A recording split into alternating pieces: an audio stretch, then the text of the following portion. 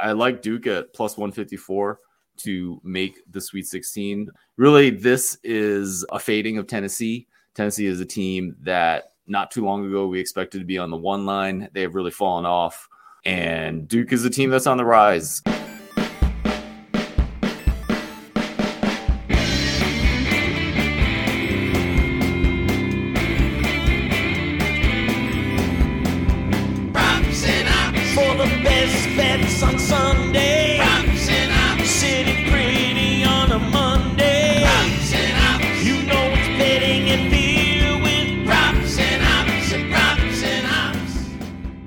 Welcome to Props and Hops, a podcast pursuing the best in betting and beer. I'm your host, Matt Landis, and today we're going to talk some bracket wisdom and some March Madness betting tips with Dr. Ed Feng. Ed literally wrote the book on how to win your March Madness pool. He's also the founder of the Power Rank and the author of the Power Rank weekly email newsletter. You can also find Ed as the host of the Football Analytics Show wherever you get your podcasts. And last but not least, Ed is a fellow connoisseur when it comes to craft beer and a good old-fashioned. He's also almost humble enough not to advertise that Stanford PhD of his, but glad we can put it to good use for the purposes of this conversation. Ed, if I'm tracking correctly, this is at least your third March Madness podcast that's going to be dropping today. So I will look to minimize overlap from previous conversations, maximize the value for this audience. I couldn't be more pumped to welcome you back to Props and Hops. Thanks so much for having me, Matt. Excited to talk about my favorite sporting event every year. Yeah, you and a lot of people out there. Let's get into March Madness, and we will talk some betting, but I think leading off with pools would be great because that's what just about everybody's going to have going over these next couple of weeks. And as I touched on in that intro, you did write the book on how to win your March Madness pool. So what would you say are some of the top takeaways for those perhaps yet to read it or in need of a refresher at this time of year? For sure. You can actually read the whole thing if you sign up for my free email newsletter. You can check that out at thepowerrank.com. But, you know, it is about 10,000 words. You might not have time before you need to fill out your bracket this week.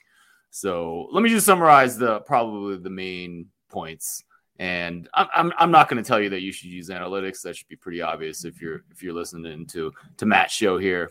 But I think the one thing that gets less press that I think you really need to think about is pool size. It's much easier to win a pool with the size of 10 than it is to win a pool of the size of 100. And the truth is simply that your probability of winning your pool goes down exponentially with every additional person in there. Every additional person means someone else can get lucky and pick that Final Four team that no one else had. So you just want to avoid that. You want to get into smaller pools. That's the best idea. The easiest thing is to find something with, like 10 people, pick mostly chalk, and you should be well on your way to winning that pool. So definitely think about pool size. And then we can talk a little bit about, for the smallest pools, you need to think about, your most chalky strategy. If it tends to be an intermediate size, that's when you need to think a little bit contrarian. And that's pretty much the meat of my book. And that's in chapter 3. So if you get that, your win probability decreases very quickly, then you can kind of go straight to chapter 3 and 4.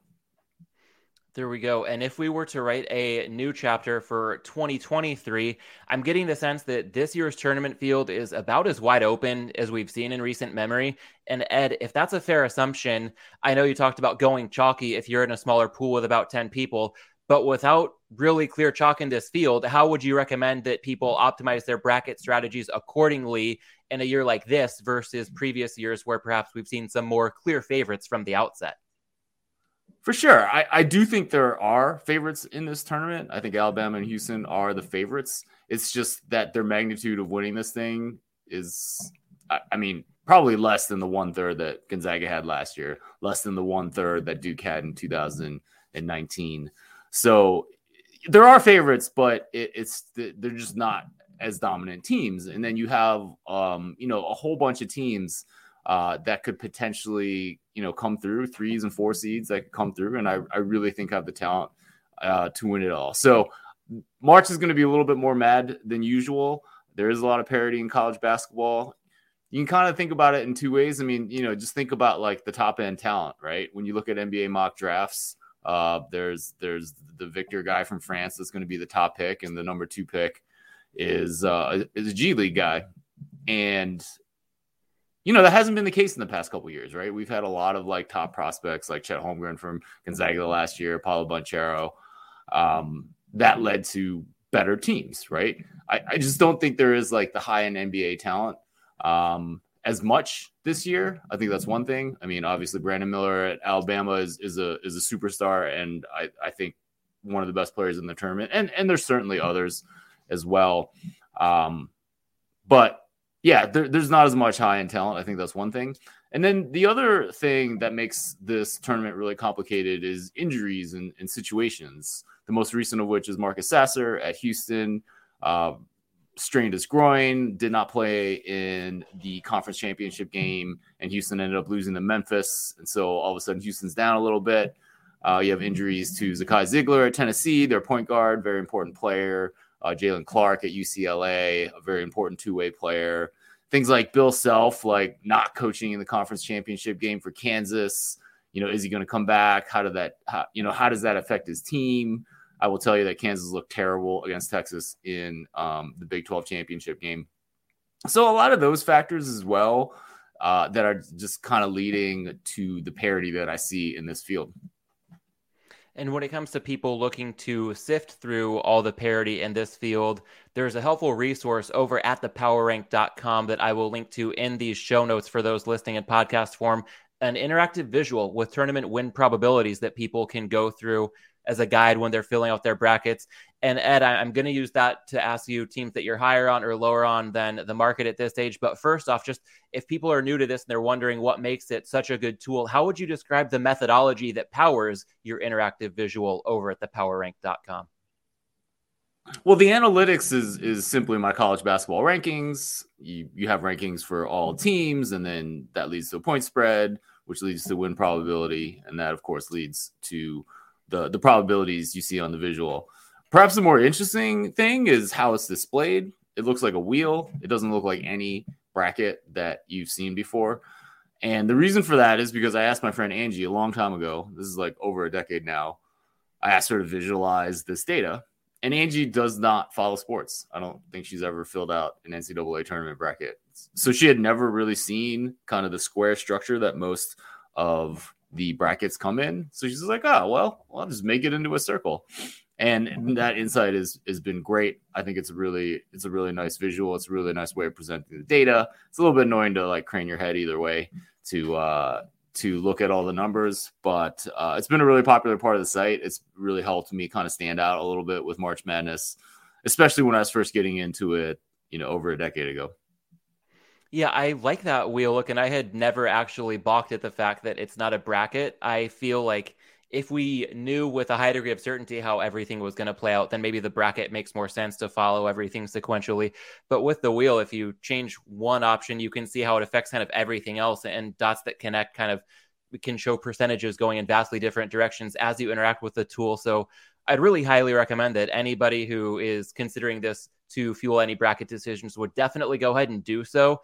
And Ed, before people jump in, if they haven't already, I definitely do want to see any teams that you are higher on or lower on relative to market expectation. And I guess I'll leave it to you to define whether market expectation could be looked at through the lens of how teams are seeded or anything you've seen with futures prices or initial point spreads for the first round of the tournament.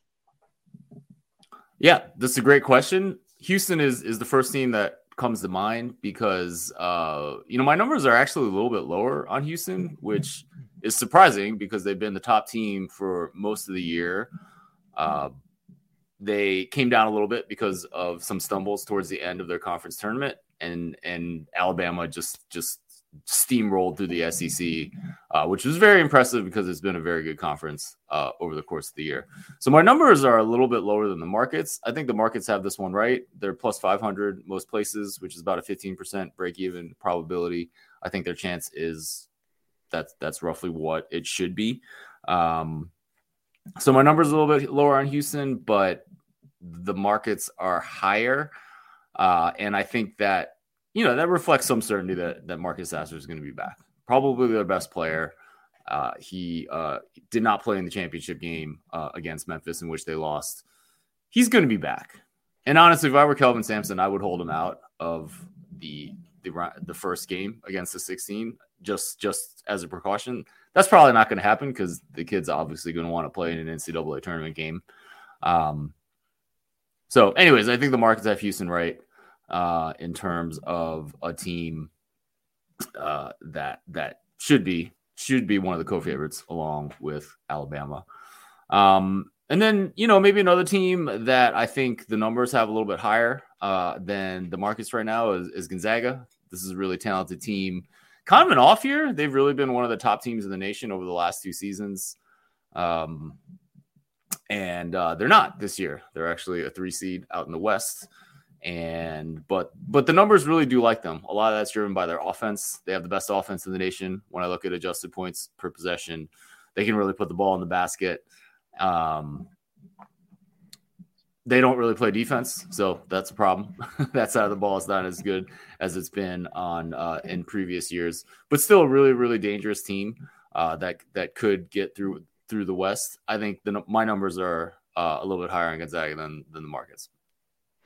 And when it comes to maybe the other side of that coin, if you're a little bit higher on Gonzaga than the market, any noteworthy teams that you think could be pretty trendy as people fill out their brackets or place some bets where you would say you're perhaps lower on than the market? Lower on. You mean in terms of spread bets, or are we talking about chance to win it all, or is there anything in? I'll leave it open-ended to you. I know you touched on Houston. Your numbers are lower, but you even kind of qualified it as agreeing more or less with where the market has them priced. Is there a team that you think is just, overseeded, or you've seen a point spread that jumps out as being too high? Anything where you think people would be wise to perhaps zig where the market seems to be zagging, backing a big team right now? Certainly that wouldn't be Gonzaga after you just said that that's a team you're actually a bit higher on. Yeah, I mean, I think the market's probably a little bit higher on Purdue. I think this team's been overrated all season. They were not in the preseason AP Top 25, which seems like a kind of weird thing to say in March, but the preseason poll is actually a pretty strong predictor of postseason results. It's because of the wisdom of crowds. No one sports writer submits a perfect ballot, but when you combine a bunch of them together, it's actually a pretty good estimate of team strength. Purdue was not in the top 25 at the beginning of the season. They've had a great season. Zach Edey's been fantastic, and he's a load in the middle at 7'4". But I just don't see a lot of talent that surrounds him. They kind of slid a little bit in February, early March, and then they won. And I kind of forgot about him. I'd kind of been talking about how Purdue was overrated, and I could see them falling in some of my best numbers. And then they won the Big Ten tournament, and I still wasn't impressed because they managed to duck the next 5 teams by my metrics. They didn't have to play a single one of them. And then I wake up on Sunday after the selection show. I'm like, oh, well, they're on the 1 seed, so I guess I should address this. But so Purdue, yeah, I just think they're a little bit overrated. I have been looking to fade them. I'm still looking to fade them. And they're probably a little bit worse than the markets have them at. When it comes to Purdue right now, I am seeing a lot of parallels, at least at face value from my perspective, to the 2019 Virginia team that won it all, in the sense that there seems to be this number 1 seed that everybody seems to be looking to fade. And I know in Virginia's case, it was because they had made history the prior year being the only 1 seed to lose to a 16 in the first round. And right. To your credit, you were high on that team, and you were part of the reason that I won a pool in 2019, putting Virginia in as my champion. Nice. But when it comes to Purdue, in this case, I get the reasons you outlined for looking to fade them, but at the same time, if they're a 1 seed, you talked about the wisdom of the crowd. If they are indeed a 1 seed, yet everybody seems to be looking to fade them, is there anywhere that could still present betting value, or is there a chance that if so much of the market is looking the same way, maybe that's going to be a tough task if somebody's looking to find true value on the betting boards? Yeah, that's a good question. I mean, I will say that Virginia team was stellar when you look at their numbers, offensive and defense of efficiencies. This Purdue team is not nearly in the same category as that team. So that would kind of be my warning there. All right. And one more follow up. When you singled out Purdue, you talked about looking at the preseason top 25, embracing that wisdom of the crowd approach. And I found that so interesting because you're also so analytically savvy, and something like a preseason top 25 poll by people who are very much not analytics driven in large part, it seems like one of the, biggest 180s that I could hear from somebody who is otherwise very much a proponent of the analytics. So I think a little bit of conversations I've had with Las Vegas Chris about the NFL were with a lot of advanced metrics, and he uses a lot of metrics in his models, but certain metrics that really rely on human judgment, he just feels like if he's giving too much credence to those, then he could be inadvertently compounding human error that's very much, part of the process behind things like, what's a catchable pass, or, what's a pass block win versus a pass block loss. Like, there are some fringe cases where human judgment can really swing things in a big way. When we're talking AP preseason top 25, I know there are a lot of people involved in this, so I know that you stand on the side of embracing that wisdom of the crowd approach, but do you give any thought to the fact that, for any one or two or maybe the majority of people filling these out, they're probably not taking the most scientific approach to that preseason poll? I don't worry about it too much. I feel like the older I get in the betting world, the more I come to appreciate the people that aren't necessarily quantitative, the people that are more information based. I think there's a lot of value there. And obviously the best thing is to combine everything, to use a wide variety of sources. For me, the preseason AP poll is just it's just another source. And I feel like it's a source that tends to be somewhat orthogonal to the other sources. And it gives you some diversity when you're trying to do your analysis. So again, and a couple other things. I mean, I think one thing is, I've tracked how well that the preseason AP poll does in terms of predicting who wins in the tournament. And it does just pretty shockingly well. Like, if I remember correctly, it does. The rate is about the same as what, like, just like my team rankings that take margin of victory and adjust for strength of schedule. I think it's in the same ballpark, which is kind of shocking, right? It shouldn't be in the same ballpark because it has no information from the current season, but it still does pretty well. So analytics does play a role, right? Because you're checking the accuracy first before you use this as a real tool. All right, point taken. And when it comes to using that predictive power to see who's going to win it all, I want a couple of quick predictions for you while we're still talking about the March Madness pool strategy. If we're to think of one of the small pools you mentioned, the ideal size, around 10 people, we don't have to get too contrarian. What would you say is your prediction for a Final Four now that the brackets are out, and a champion that you would pick to cut the nets down at the end of the day? Yeah, I mean, I think you get Alabama out of the South, and they're going to be your champion. I mean, in the numbers that I trust the most, they're at the top now. Out of the East, so this is something where, like, if you kind of go through the numbers and you pick the higher ranked team in every game, Purdue still ends up in your Final Four. I really don't think we're going to see Purdue there, but if you kind of trust the numbers, you would put Purdue there. I'm not necessarily condoning that. In the Midwest, you have Houston coming out of there. They're definitely the favorite. The West is kind of wild. So there I would actually have Gonzaga coming out of there as a 3 seed over the 1 seed Kansas. And then Alabama and Houston in the final, and I think they're pretty close. I think you can really pick either one. I think if we get to the point where both teams are healthy and they actually play in that game, I wouldn't be shocked. I mean, my numbers right now would say Alabama would be a slight favorite. I wouldn't be shocked if we got to that point and Houston was a slight favorite. So flip a coin, take a pick.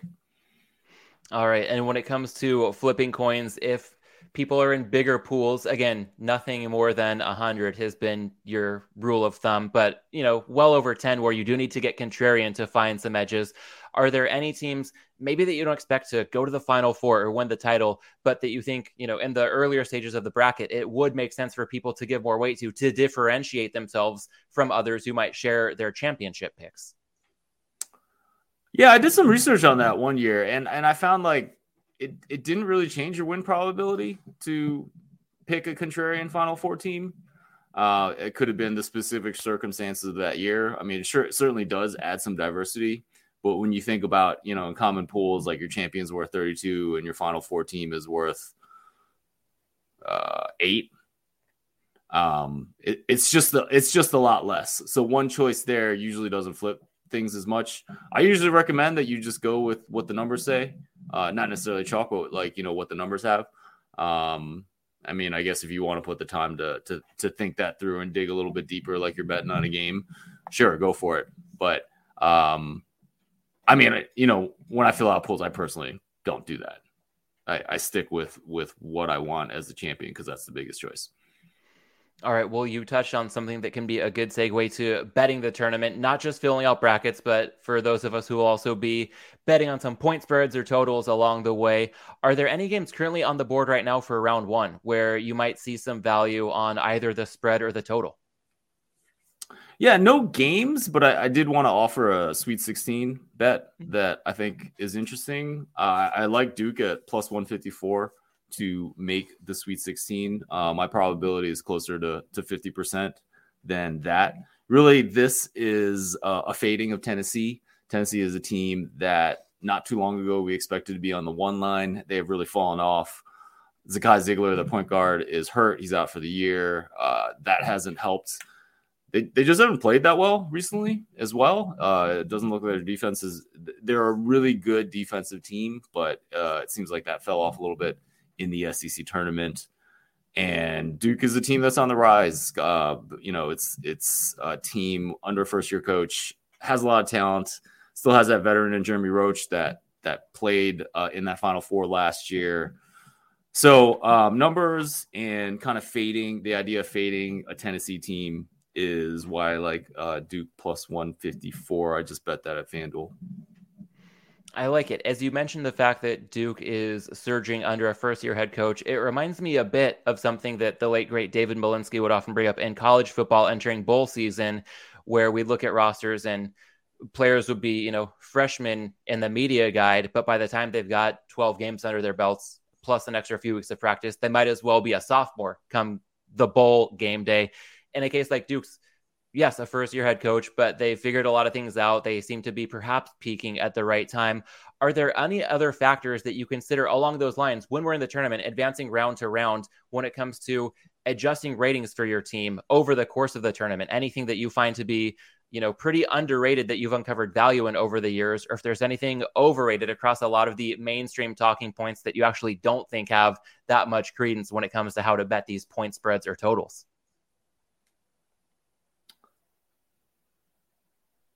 Well, I think that there's one model that I usually run 2 models for college basketball, and one tends to be more aggressive in changing teams, reacting to how they've played more recently. Tennessee is an example of that, of how they've dropped in that more aggressive model.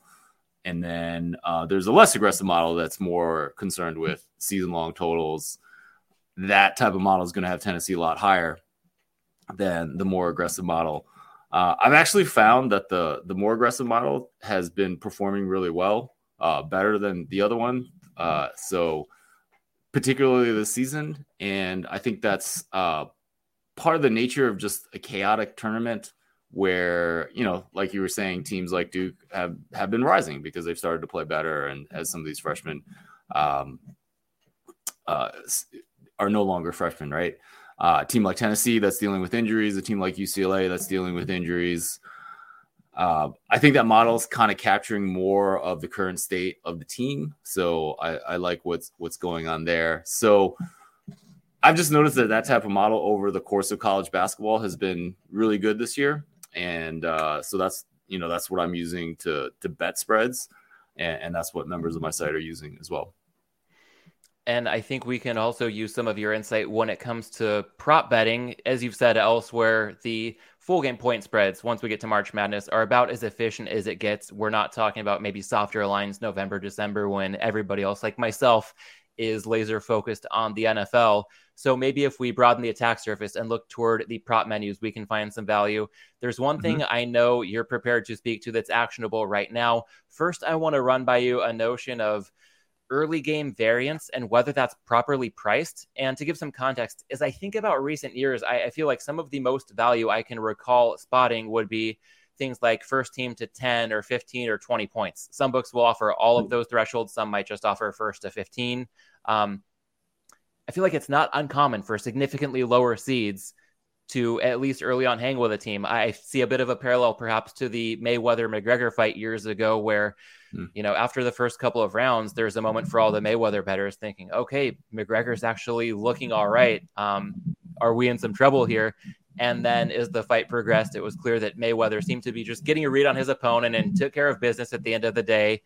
And I feel like in the tournament, we often see that in first halves. I don't know if heavy favorites are a bit complacent or, to your point, maybe there's a marquee team like Houston getting a star player back, but they don't need to give him his full usual allotment of minutes. So we might not get a team's A effort right out of the gates. Do you ever spot angles where props like first 10 to 15 or 20 points might be valuable, especially with a team like Kansas State, which you said on Twitter earlier today, as we record this Monday, March 13th, is way, way overseeded, if I'm quoting you correctly. A team like Montana State, probably not going to win the game, but if they're taking on an overseeded team, then would you look for some of those, teams with a higher number next to their seeding to be the first in a matchup to get to 10, 15, or 20 points if that early game variance is not being properly accounted for? I personally haven't looked into early game variance. I personally haven't betted too much because I'm usually exhausted by Thursday when these games start. So I'm usually trying to enjoy myself by then. So I can't really speak too much if there's value there. So I'm sorry about that. Yeah, that is perfectly okay, because there is an angle that we were talking about right before we hit record that I do think we can agree there's some value on, and it's a bit of a bridge jumper bet, but I like the way you're thinking, and I'd love it if you could go ahead and outline the thought process here for one good prop before the tournament tips off. For sure. I was just flipping through DraftKings, well, as you were coming on, and they have a bet about whether a 16 seed will win, and the no is minus 1,000. I did a quick bit of math. Two of the one seeds have about a 99% chance to win. One of them has about a 97% chance to win. I think that's low. I think these all should be like 98, 99%. And so that gives about a 94% chance that all four one seeds are going to win. And then, minus 1,000 is about 91%. So I do think there is some value there. These one seeds are very good basketball teams, and they're playing, teams that made the tournament, but are not necessarily particularly strong. So I don't really want to use the past history, that only 116 has ever beaten a one. I'm not sure that's too relevant here, but if you just kind of run the numbers, there is a little bit of value there. So you can get that at DraftKings. I don't know how that's going to move by the time this goes on, but you do have to lay a lot to win a little, but it's probably a good bet. There's definitely some value there. I know people are often afraid of the concept of risking a lot to win a little, but sometimes those are the most valuable bets we can find. And I think that again, 10-1 can seem scary, but if you look at that delta in true probability being in the range of 94% to break even probability being 91%. I mean, if we're talking about a 3 percentage point difference when it comes to betting NFL point spreads, that's massive. If you had something that you knew was, instead of a coin flip, you're looking at a 53% edge, you're profitable laying minus 110 in that matchup. So I think that's exactly the kind of edge that would behoove a lot of bettors to look for. So I'll see if I can maybe get a bit creative and get down on that for myself between now and the tournament tipping off. Ed, I know a lot more bettors. The one problem I do have with that bet is that if the 16 is in contention to beat a one, then you're that guy in the sports bar that's rabidly cheering for the one seed to pull it off. That could be a little awkward, could be a little weird. Sometimes you have to be comfortable with a little awkwardness to find value, I guess. Yeah, I guess it's our version of playing the don't pass line on craps. But, sometimes if there's an edge to be had, then, some people are going to be mercenaries about it. And I can't always fault that notion. Even though the craps table, I probably will go ahead and stick with the pass line to be more sociable.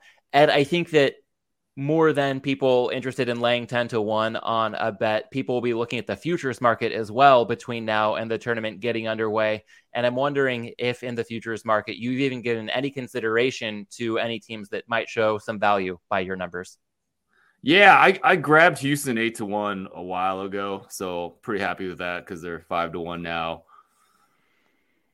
I mean, I want to bet Gonzaga 15-1, but I'm just so mad that I didn't get Gonzaga 20-1, and that probably shouldn't affect my thinking, but I haven't done it yet. There's probably some value there. There's obviously not as much value as there used to be. Yeah, I had Duke 17-1 last year, and then they made it to the Final Four, and we were at the Circa for Bet Bash. Yeah, that was Stadium Swim Night. Yeah, that was Stadium Swim Night. And I hedged out of it. Still wanting Duke to win it all, right? So I would have obviously gained a lot more had I had Duke won the entire thing. But North Carolina won. So yeah, I mean, that worked out. I mean, I made a little bit of money off of it. Can't complain. But sometimes it's fun to have a couple of futures in there. When you talk about hedging out of that Duke future, I think from a process standpoint, a lot of bettors I've spoken with over the years have said they'll essentially hedge in two cases. One, if there's life-changing money at stake, or two, if the other side, the quote-unquote hedge bet, has standalone value in and of itself. Were either of those two factors the reason behind your hedge out of Duke, or was it more simply just to lock in some sort of a profit based on the equity that you had accumulated with that initial ticket? Yeah, I think it was to lock in a little bit of equity. I'm a little bit more conservative than some of the other sports bettors, Matt. So, yeah, it was nice to lock in a profit. Yeah, I can't fault that notion at all. I didn't have that futures bet, and I did not profit on that game because I also had a vested rooting interest in Duke. So I remember rooting in the wrong side of that one with you in the VIP section at Stadium Swim. At least we got a memorable experience out of it, and you did get that little bit of profit. And right now, I do want to also give a hat tip to a friend of the show, Mike Roselli, host of the Doggy Juice podcast. He, among plenty of others, talk about not just looking at the futures market, but moneyline rollovers at this stage, where you can often get better odds with less VIG typically baked into money lines than futures, as well as the ability to shop for the best line between rounds. And then also the element of a ripcord, as I like to think of it, where you can take the money and run. If the team that you're looking to back suffers an injury, or they just get, 2 or 3 rounds in, there's a matchup that you really don't like that you didn't think was too plausible previous to that taking shape. Do you have any approach, if you're looking at the futures market right now, how much you look at those pure futures sections of sportsbooks versus how inclined you might be just to go ahead at this stage, knowing the path for each team, considering the money line rollover approach? I mean, I really should consider the money line rollover approach, simply because there's kind of a shockingly big VIG for these outright markets. They really should be smaller. Maybe I need to check again, but it seems like a pretty large VIG. So probably something I should consider. Maybe I'll roll over Gonzaga money line until I can't anymore. There we go. Yeah, you might have missed the 20-1 in the futures market, but if it's 15-1 in the futures, then again, it all depends on their path. But in what a lot of people are calling the region of death, if Gonzaga gets out of that unscathed, then you might be looking at better than 20-1. Yeah, for sure. But then they're probably going to have to face Houston, and that's not going to be easy. So it's never easy, and it is. The West is just insane. Yeah, and of course, if they do make it to Houston and you feel uneasy, you've also got the ripcord in that money line rollover that you don't have in a futures ticket. So there are many ways to play it. I appreciate your thoughts on different potential plans of attack. And Ed, I know that we discussed trying to keep this to half an hour, and we've already surpassed that mark. I've got to ask you briefly about the MIT Sloan Sports Analytics Conference, because I know that you were just there. Curious for your top takeaways at this year's Sloan Conference. Well, I didn't actually go to the conference, because this was the first time that I didn't have a ticket. It was still a great experience. Got to hang out with a lot of people that I hold near and dear to my heart, like Mike Craig and Spanky and Chris Bruno. So, yeah, it was great kind of hanging out with those guys, make sure everything's okay. So, yeah, I guess not a ton of analytics. So it was kind of this whole notion that I wanted to see those guys, so I'll go to Boston because they're going to be there. And what's interesting is I don't think any of us would have gone if Bet Bash were Final Four weekend, because we would see each other in about 2 weeks. But it's not. Bet Bash is in August now, so we all decided to go to Boston. But it was fun. I had a lot of good interactions with a lot of other people, like people at the conference that, just ended up being at the bar outside of there. So overall, a great experience. And of course, the beer in Boston is great. Absolutely. And I'm going to ask you about the beer in Boston, but you kind of teed me up without me even having to show you too much of a rundown. When it comes to Bet Bash later this year, Sloan, those are kind of the two kings of the castle when it comes to sports betting conferences. What would you say is one thing that you would like to see each of those conferences adopt from the other? That's a good question. I think, I don't know. The panels just kind of suck at Sloan. So there's kind of like no reason to go. Like even when I did get a ticket, I would just kind of roam the halls and try to bump into people and strike up conversations. I think Bet Bash has done better with some of the with some of the panels in terms of interest. I don't know. They're both good. I think they're both. Yeah, I mean, they're both really awesome events to meet people and to renew relationships and things like that. So, I highly recommend going to both. Yeah, and while I put you on the spot a bit there, certainly didn't mean to present a false dichotomy. Sloan being earlier in the year in Boston, Bet Bash being now in the summer in Vegas. It's not an either or equation for those who can afford, sure. Again, if not even to buy a conference pass, just to be in the general vicinity when these events are taking place to strike up some of those interactions. And Ed, based on our text message exchange, you alluded to it a moment ago, I'm guessing you had some pretty phenomenal beer while you were in Boston. Weaving in the hops segment of this show, what would you say was the best beer from your recent trip to Boston? Yeah, I would definitely have to say the Substance IPA from Bissell Brothers. I was very happy that I texted you a picture of that so that I could actually remember the name. I'm not particularly good with names of beers, so that was pretty cool. It was phenomenal. Lunch from Maine Brewing Company is one of my favorites. I think it is just a phenomenal beer. It was actually not at a couple of the places that we went to, but then we were sitting around at Encore, the sportsbook at Encore, which is the huge new casino there that just opened up. There's a Wynn Sportsbook there, and they happen to have lunch from Maine. So that was phenomenal. I was like, that made me pretty happy. And I would actually rate both of their beers ahead of any of the Trilliums that I had. I think Trillium is a good beer. I prefer Substance and Lunch over the Trilliums I had. Yeah, I was going to have to ask about that because Trillium is a powerhouse brewery right there in Boston with a few locations now, if I understand correctly. But with both Bissell and Maine Beer Co., you're talking Portland, Maine. So maybe we've got to see if we can get a satellite sports betting conference, just a little bit farther north in New England. Because if you're in Portland, Maine, you've got Bissell, you've got Maine Brewing Co. There are a lot of good options right there as well. Of course, Boston has a phenomenal beer scene in its own right, and one that isn't right in Boston, but if you ever have a chance to make the pilgrimage, Treehouse, if you had about half an hour outside of Boston, that is the Mecca. It's a bucket list trip. I haven't made it yet, but by all indications, that's pretty much the pinnacle of the craft beer scene for those into the New England / hazy IPA style. Treehouse is amazing. I've had one 16-ounce can. It was an experience. Mike and I talked about making the trip, but it just didn't happen. Like, it's like an hour all the way out there. I think you're like something like you're limited to 2 pours when you get there, and then you can buy cans or something. So we didn't get a chance to make it out there.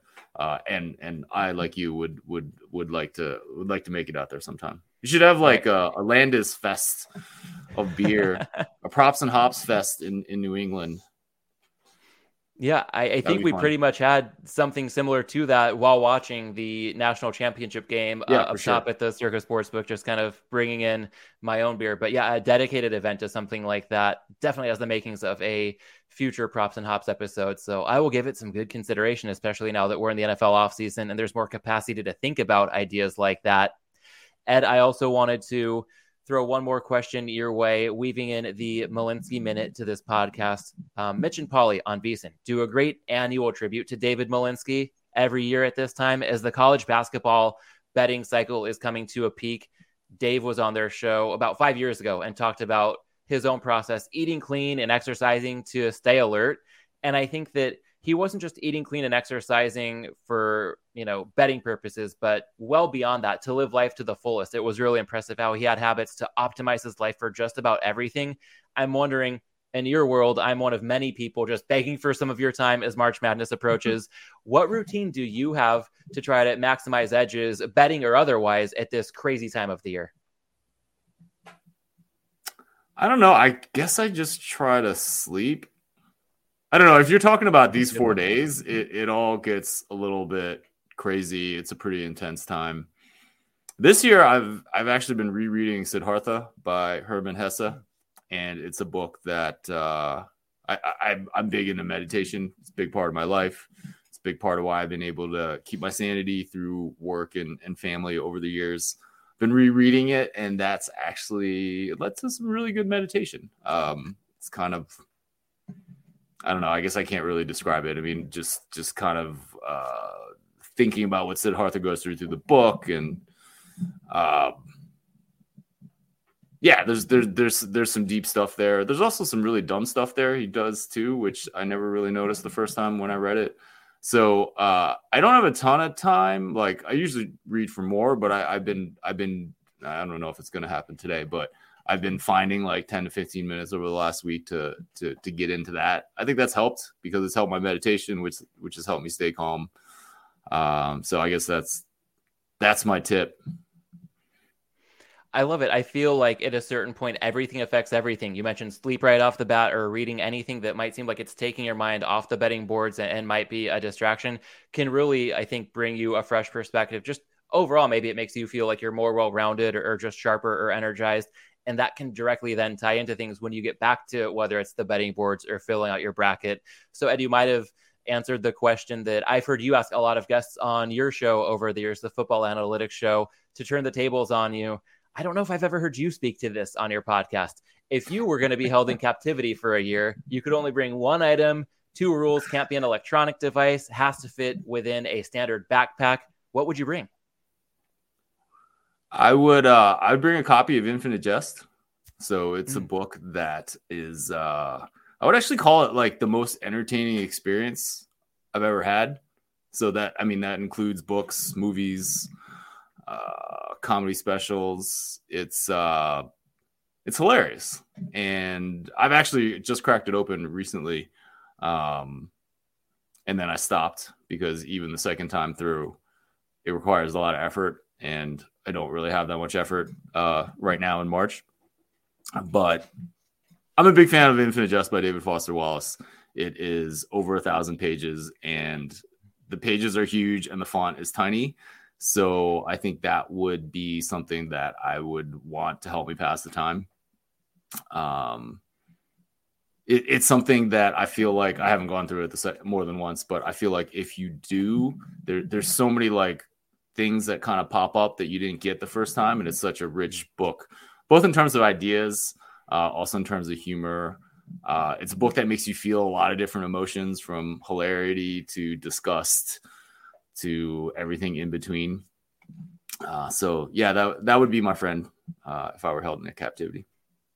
Love it. Well, to bring it full circle, as you're describing that full cycle of emotions, it reminds me of Jimmy V's speech, bringing this back to college basketball, his famous SB speech where he talked about a full day. I think he said, if you have a full day, it means that you laughed, you were able to think, and you cried. Maybe that full spectrum of emotions covered in something like Infinite Jest as well. Seemingly wholly unrelated to betting, but we can find some parallels in that world if we look enough. Yeah, for sure. I think, speaking of the Jimmy V list, I used to have a list of things on my phone of like everything I wanted to do in a day. And it wasn't quite as succinct as that, but it was something like, meditate, like talk to each of my children individually, talk to my wife. I want to say like laugh was in there somewhere.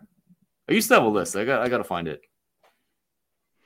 I love it. Yeah, I've had a list on my phone, just things I've picked up on over the years. And maybe it should be something to aspire to each day, but it's just habits that I've gleaned from successful people based on conversations I've heard or things that I've read. And it's things like waking up early, not getting, any screen time in for the first 30 minutes to hour of a day, if you can help it, just trying to have that kind of white space to let your mind do its thing, getting in a good workout, getting outdoors, getting some natural sun exposure, not too much, but certainly some versus being stuck indoors all day, reading, whether it's meditation or breath work. There are certain things that it can sound daunting at a certain point with such a long list, but a lot of these things can be done in 5 minutes or less. And I think just small habits like that have a really powerful way of compounding over time, where day to day, you might not notice much of a difference. But if you start to do even a few of those things, not every day, but just a little bit more often, the impact that can have over time can really become magnified.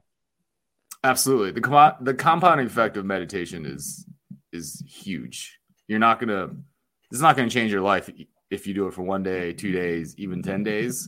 But when you get to a couple years, it's pretty remarkable. I love it. Well, I had no idea we would take this little detour over the final few minutes of our conversation, but I'm so glad we did. And again, while it may seem at face value to be wholly unrelated to March Madness brackets or betting the tournament, I do think that trying to be as well-rounded as possible in all areas of life, especially at this time of year when it seems like that's the last thing anybody's got time for, that's when it might be the most advantageous, not just to be a better, more fulfilled person, but to have some edges over the competition in our pools and in our bets in the days and weeks to come. So Ed, I want to thank you so much for coming on the show. The third straight year, we've had a really good March Madness conversation. For anybody in the audience who's not doing so already, you can follow Ed on Twitter at The Power Rank. Also check out his work at thepowerrank.com, and you can find him as the host of the Football Analytics Show wherever you get your podcasts. Ed, once again, thank you for the time and insight. Is there anything I'm missing or anything else you'd like to add? Most of my best insights into the tournament have moved to the email newsletter. I used to do more on my podcast, but I feel like I can get more stuff on a daily frequency into my newsletter. So yeah, definitely check that out. It's at thepowerrank.com.